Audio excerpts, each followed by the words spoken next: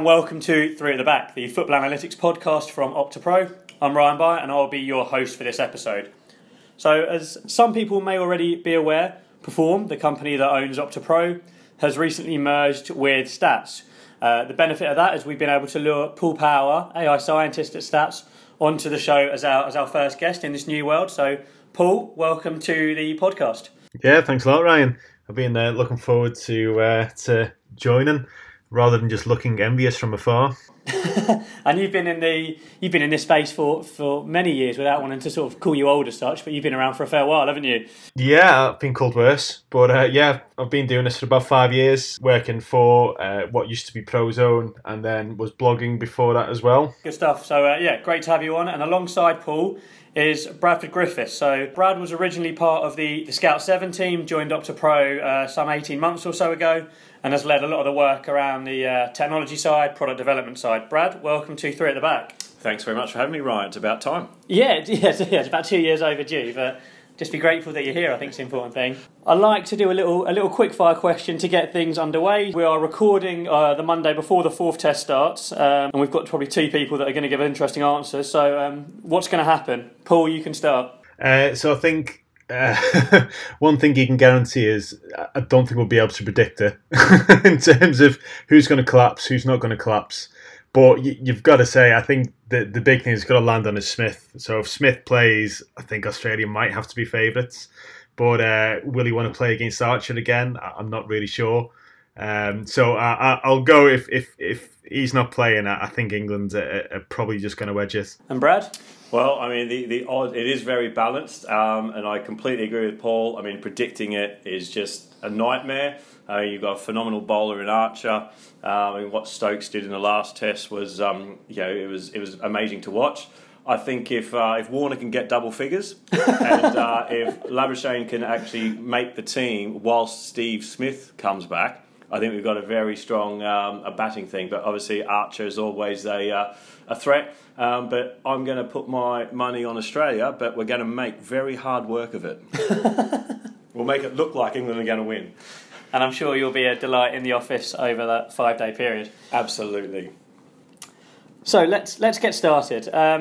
Our new world, we've obviously brought together the team from OptaPro, the wider Perform team, and the team from Stats. And I want to talk a bit about an area that from the Stats side has been a bit of a speciality. A lot of work's been done behind the scenes, but it's also a bit of a buzzword in our industry, and that's AI. So in terms of what is it, how can it be applied, how is it relevant within professional football, how can teams, leagues, federation use it to inform decision making, enhance process and so on. We'll start with the very basics, which is what is it and what does it mean as a sort of standalone concept? I mean, I think AI is certainly a term that we throw around very loosely these days. And in essence, all AI is teaching computers to do tasks that would normally be performed by humans. And there's many benefits in doing that. And the obvious one is, everyone uses Google Maps or Apple Maps these days. But there was a time before that where you used to look up a street directory and you'd plan your own best route. So that's a really good example of how AI has come to help us in everyday lives. And there's so many applications in sport, which we're going to get to in more detail later on. But yeah, it's just teaching computers to help us perform functions that normally we would. Excellent, Paul. And in that context, how has it been for you in your world for the last sort of 3 or 4 years behind the scenes? How have you been introducing that concept into sport, that first application and that side of things? Yeah, no, I think first of all, what Bradford said is pretty bang on. But in terms of how things have really ramped up, it's been huge changes in terms of the research and the science that's now pouring out. So people may be aware of something called neural networks. If not, don't worry. But basically, these tools that allow us to model really complex behaviours. So we always get a great question whenever I present, maybe to a coach or to an analyst. And, it might be, well, you can't model human interactions. You can't model a centre forward making a run off of a centre back, to get to the back post. But, then you remind them, well, we managed to land on the moon and fly, off to Mars as well and broadcast pictures back. And, I think this is what kind of AI is allowing us to do. We can take these principles that, humans can do, pretty well, but basically supercharge them. And I think this is the real key thing. And what AI is hopefully bringing, in terms of the sports world, is helping us speed things up and replacing tasks that, used to take us maybe 10, 12, 14 hours to do. We can do these in minutes instead. So I think that's what's really cool about AI. Yeah, I think that's a really important point that Paul made there, where if you think about just in the professional football space, the number of analysts, how many hours they're spending tagging video. If AI can take that piece over by identifying the events and tracking the players, then the analysts and everyone else involved can actually spend their time on answering sport questions as opposed to doing the preparatory work before they even ask them. So, for example, if I'm looking at a particular team's build-up style, hypothetically, say, rather than taking all the time, manually accessing all those clips and looking through when the goalkeeper plays a pass within 20 yards to a centre-back that leads to another pass to a full-back, for example, rather than identifying those and turning them into something a bit more friendly in terms of being able to do the analysis from, that process is now taken away and looks after itself. Is that a fair understanding? Absolutely. I mean, if you think about an analyst will define their own metrics as to what build-up play might be, for example, and there's no reason that we can't train a computer to identify those things as well. So if build-up play is the fact that you've maintained possession for a certain amount of time, you're in a certain area of the pitch, whatever that is, those can just be fed into a neural network or into a machine, and then the machine can look at all of the data revolves around that game. It can even collect it off the video, and instead of taking 2 hours to do one match, it can take a number of minutes to do a match. So it could look back through all of the video and pull out trends a lot more quickly and create that data. Excellent. And Paul, I know you've done a lot of work on playing styles and those and sort of looking at how teams play from a tactical perspective using more coach language. Is this something you see an overlap with? Yeah, 100%. So I think one of the biggest issues that we have, as Bradford said there, is generating, what you'd call a label. So a label is how we define something. But, as we've just said there before, your build-up is different to my build-up, which is different to Bradford's build-up. So how do we actually marry this? Now, at the moment, we'll use a lot of kind of rules, for example. So it might be, for argument's sake, a build-up has to start in your own defensive third, has to go into the middle third, and have a final third entry, which sounds pretty simple. But all build-ups are going to look very different. So some might be quick, some might be slow, some might be direct, some could be out wide, some could go forwards, backwards, out wide, back through the middle, back again, switch, and then eventually you lose possession. So even just looking at something as simple as a build-up, it's really, really complex.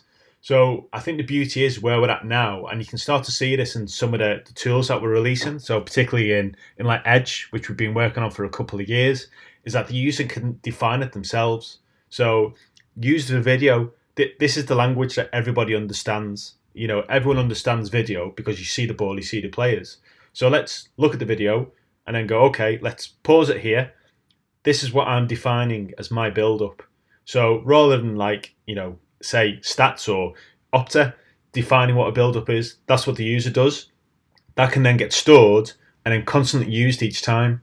And then, for example, when they change, or say if a new manager comes in or whatever, that definition can then be updated.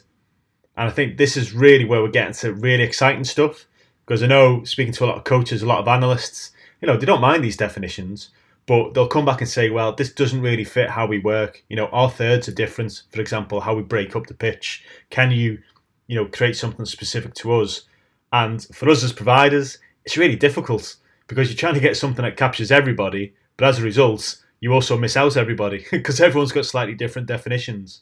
So this ability to use the video, use the tracking data that we have, where we, obviously capture where everybody is on the pitch when they're running, and then the ball data, combining that to just allow the user to define it himself or herself, I think that's really cool, and that's where we're at actually right now. Yeah, I think that's really interesting. I think, as you said, sort of coaches and managers all have different expectations. Obviously, we know that management level it is, the turn, you're not going to be at a club forever. So just understanding how it can help different groups within a football club or other sports as well, and seeing how this new way of thinking, this new approach to how we use technology to make a difference, how that can be applied sort of across a football club.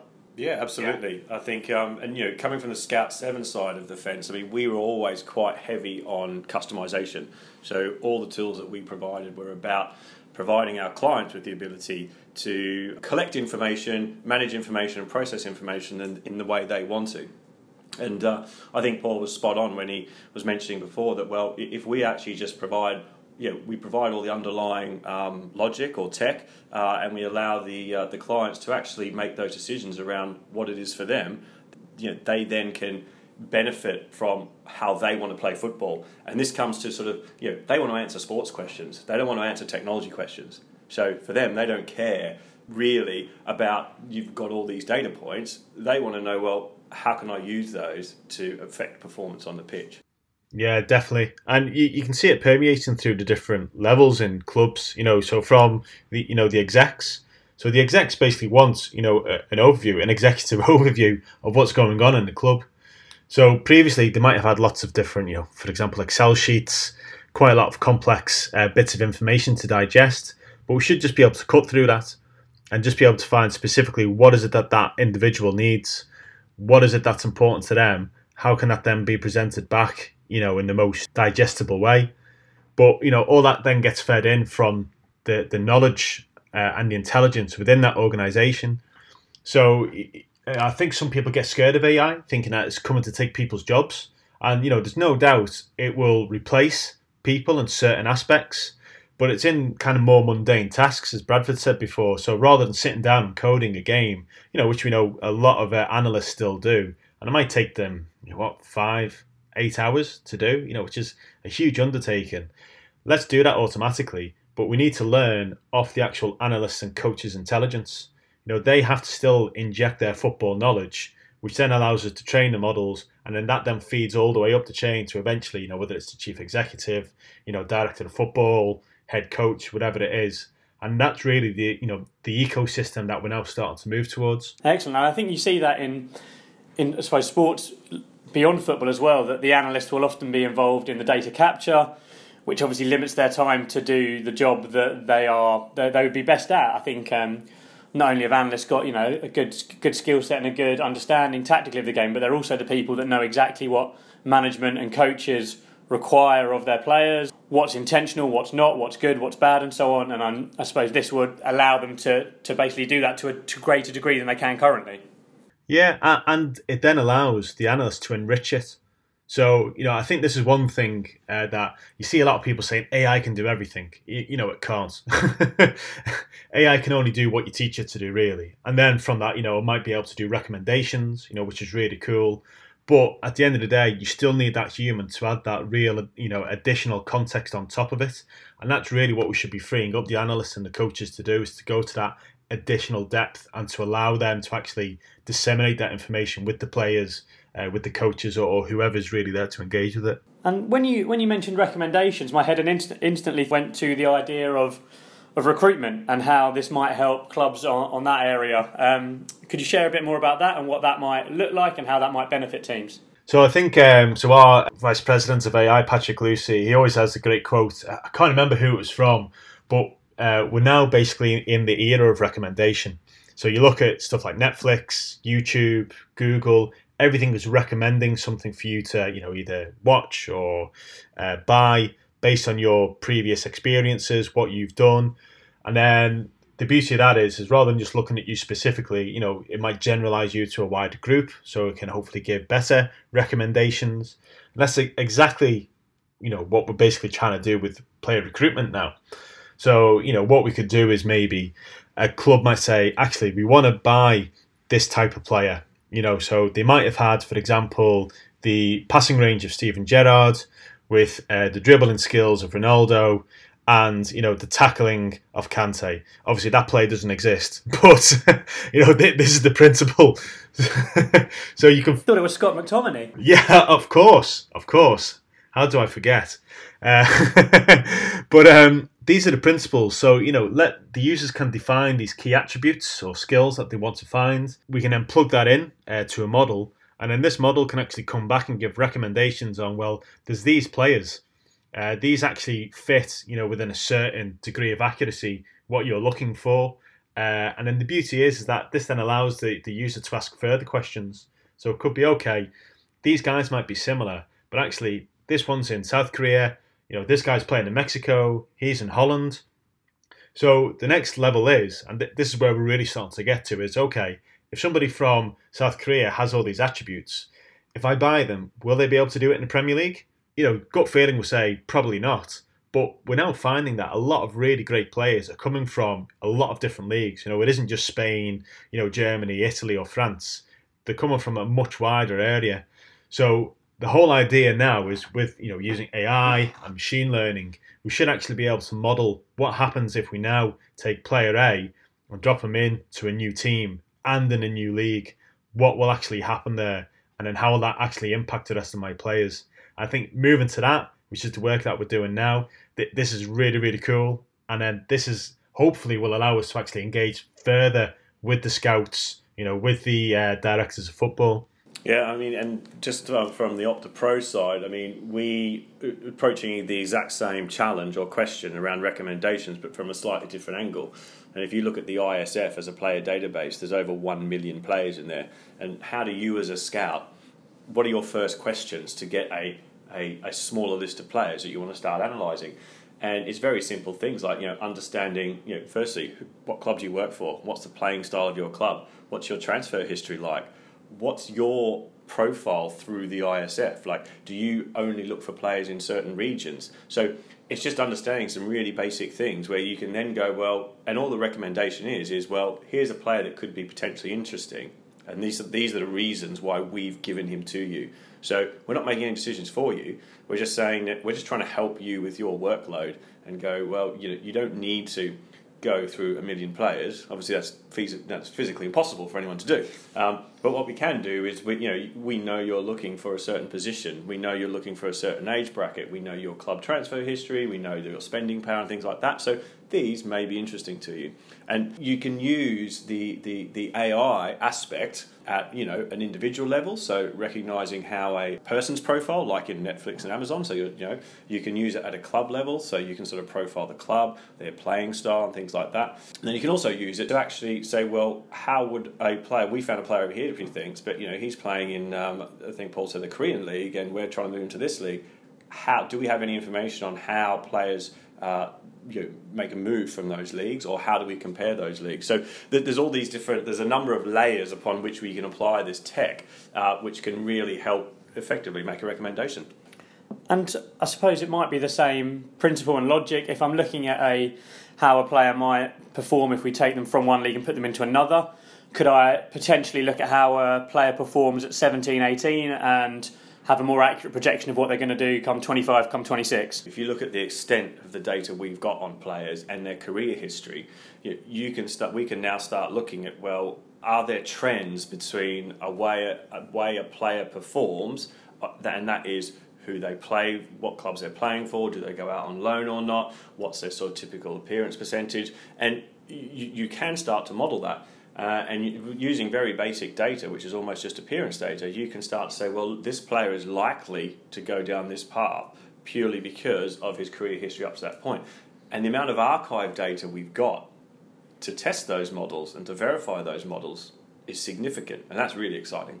Excellent. And I suppose, Paul, you've, alongside your current role, you've got a background that expands into coaching as well. So a lot more on the applied area, on the training ground with players. Has this impacted the way that you've worked when you've been developing frameworks, looking at how it can be applied, be used? How has that coaching element of you sort of fed into this world? Unfortunately, I coach I don't coach at all right now. So I was going to say coach a lot less than I used to. But I think what is interesting with this, and this is kind of working with other coaches, whether it's at national federations or with clubs. The first element is generating better evidence-based coaching practices and principles. So, for example, working with one national federation, we were actually able to better analyse like build-ups and shooting patterns. And then from that, we were able to actually go back and review their actual training methods for, how they got into the area, where they actually shoot from. And they actually tore it up and rebuilt it again, because they actually found that they were kind of coaching failure. So where they were actually doing the shooting sessions from is actually where they generally wouldn't score. And it's not just them, it's nobody scores, from certain areas outside the penalty box. But also in terms of how they actually created the chances as well. So because we were able to, go and review, this mountain of data, they were able to actually use that as objectives. We were able to then find key principles that led to success or failure. So it could have been, the speed of an attack, the zones that they met, different combinations of passes. But the beauty is rather than that then just being data, that became a coaching point. So they could then use these, references to actually help them better design a session. There's a really great example, and a paper's just been released on it, where they've used our tracking data, and it's to help define better design of pitch areas.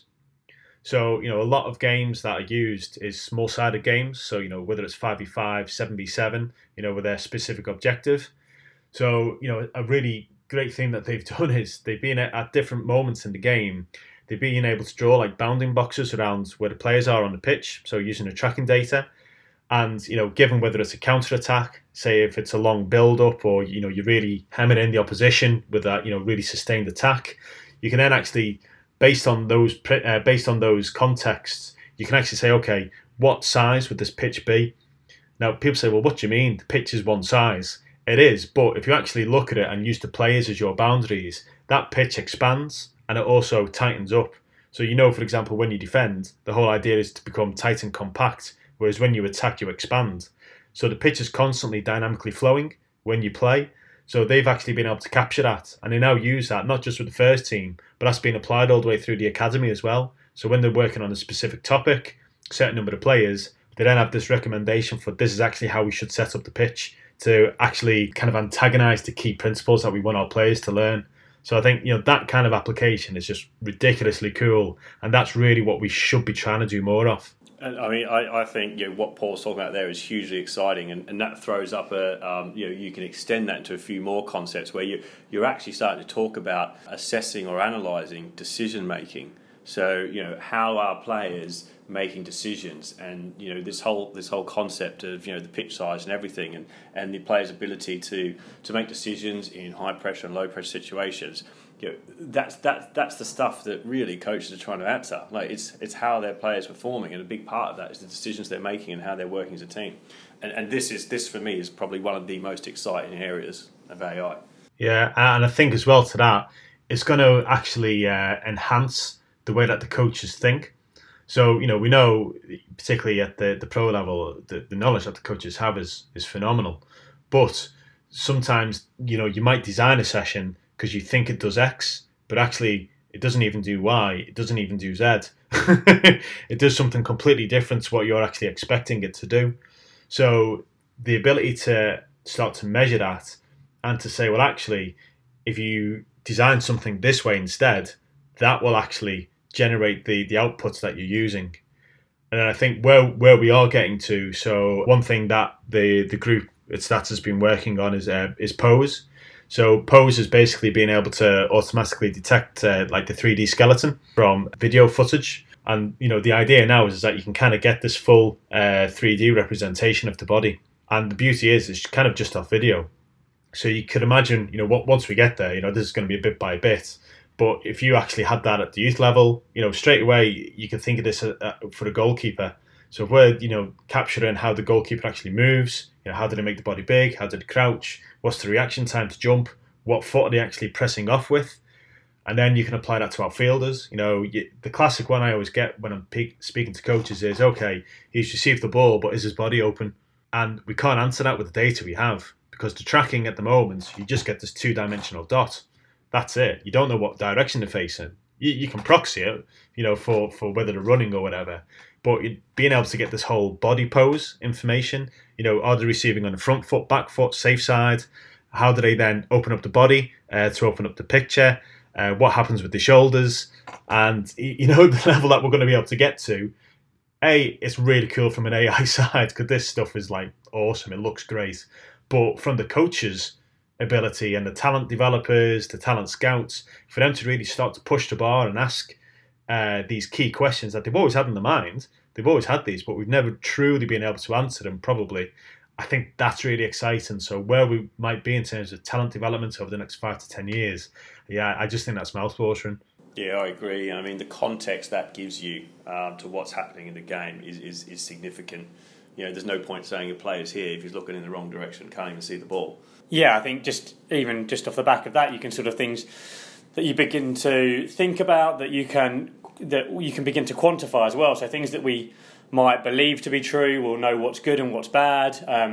Is there a certain way that you'll be able to do something in one touch that takes a lot of players 2 touches? The areas you don't go into, for example, when a player's running onto a ball, where that ball should be played into and how they should run onto that to maintain the momentum. Just instantly, you get loads of different areas that over the next number of years that will have almost a black and white answer to a certain degree. Yeah, I mean, if you think humans are visual, I mean, all that contextual information that we're only really just starting to get our fingers on in terms of AI, that's what coaches are doing day in, day out. They're watching their players on the pitch, and whether consciously or subconsciously, they're using that information, to help their training coaches, to help their coaching sessions. And to Paul's point before, but a lot of it was probably completely missed in understanding the relevance of some of it or how it's applied to actually affect those coaching sessions for better performance and education for players.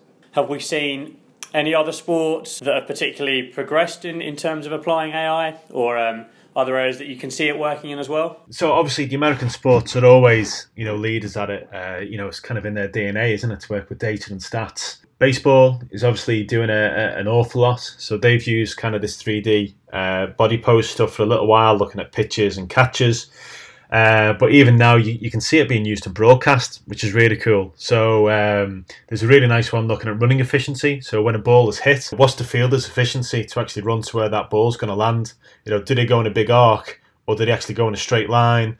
Did they stop and stutter? So just those little things for the fan to engage with, I think is really cool. Again, NFL is starting to now, because they've got tracking data is kind of, dipping their toes into it. I would definitely say football is only dipping its toes into it. There's still a long way to go, but you can see certain clubs, the likes of Liverpool, who are doing phenomenal stuff with their data science departments. Probably the best ones is Formula One.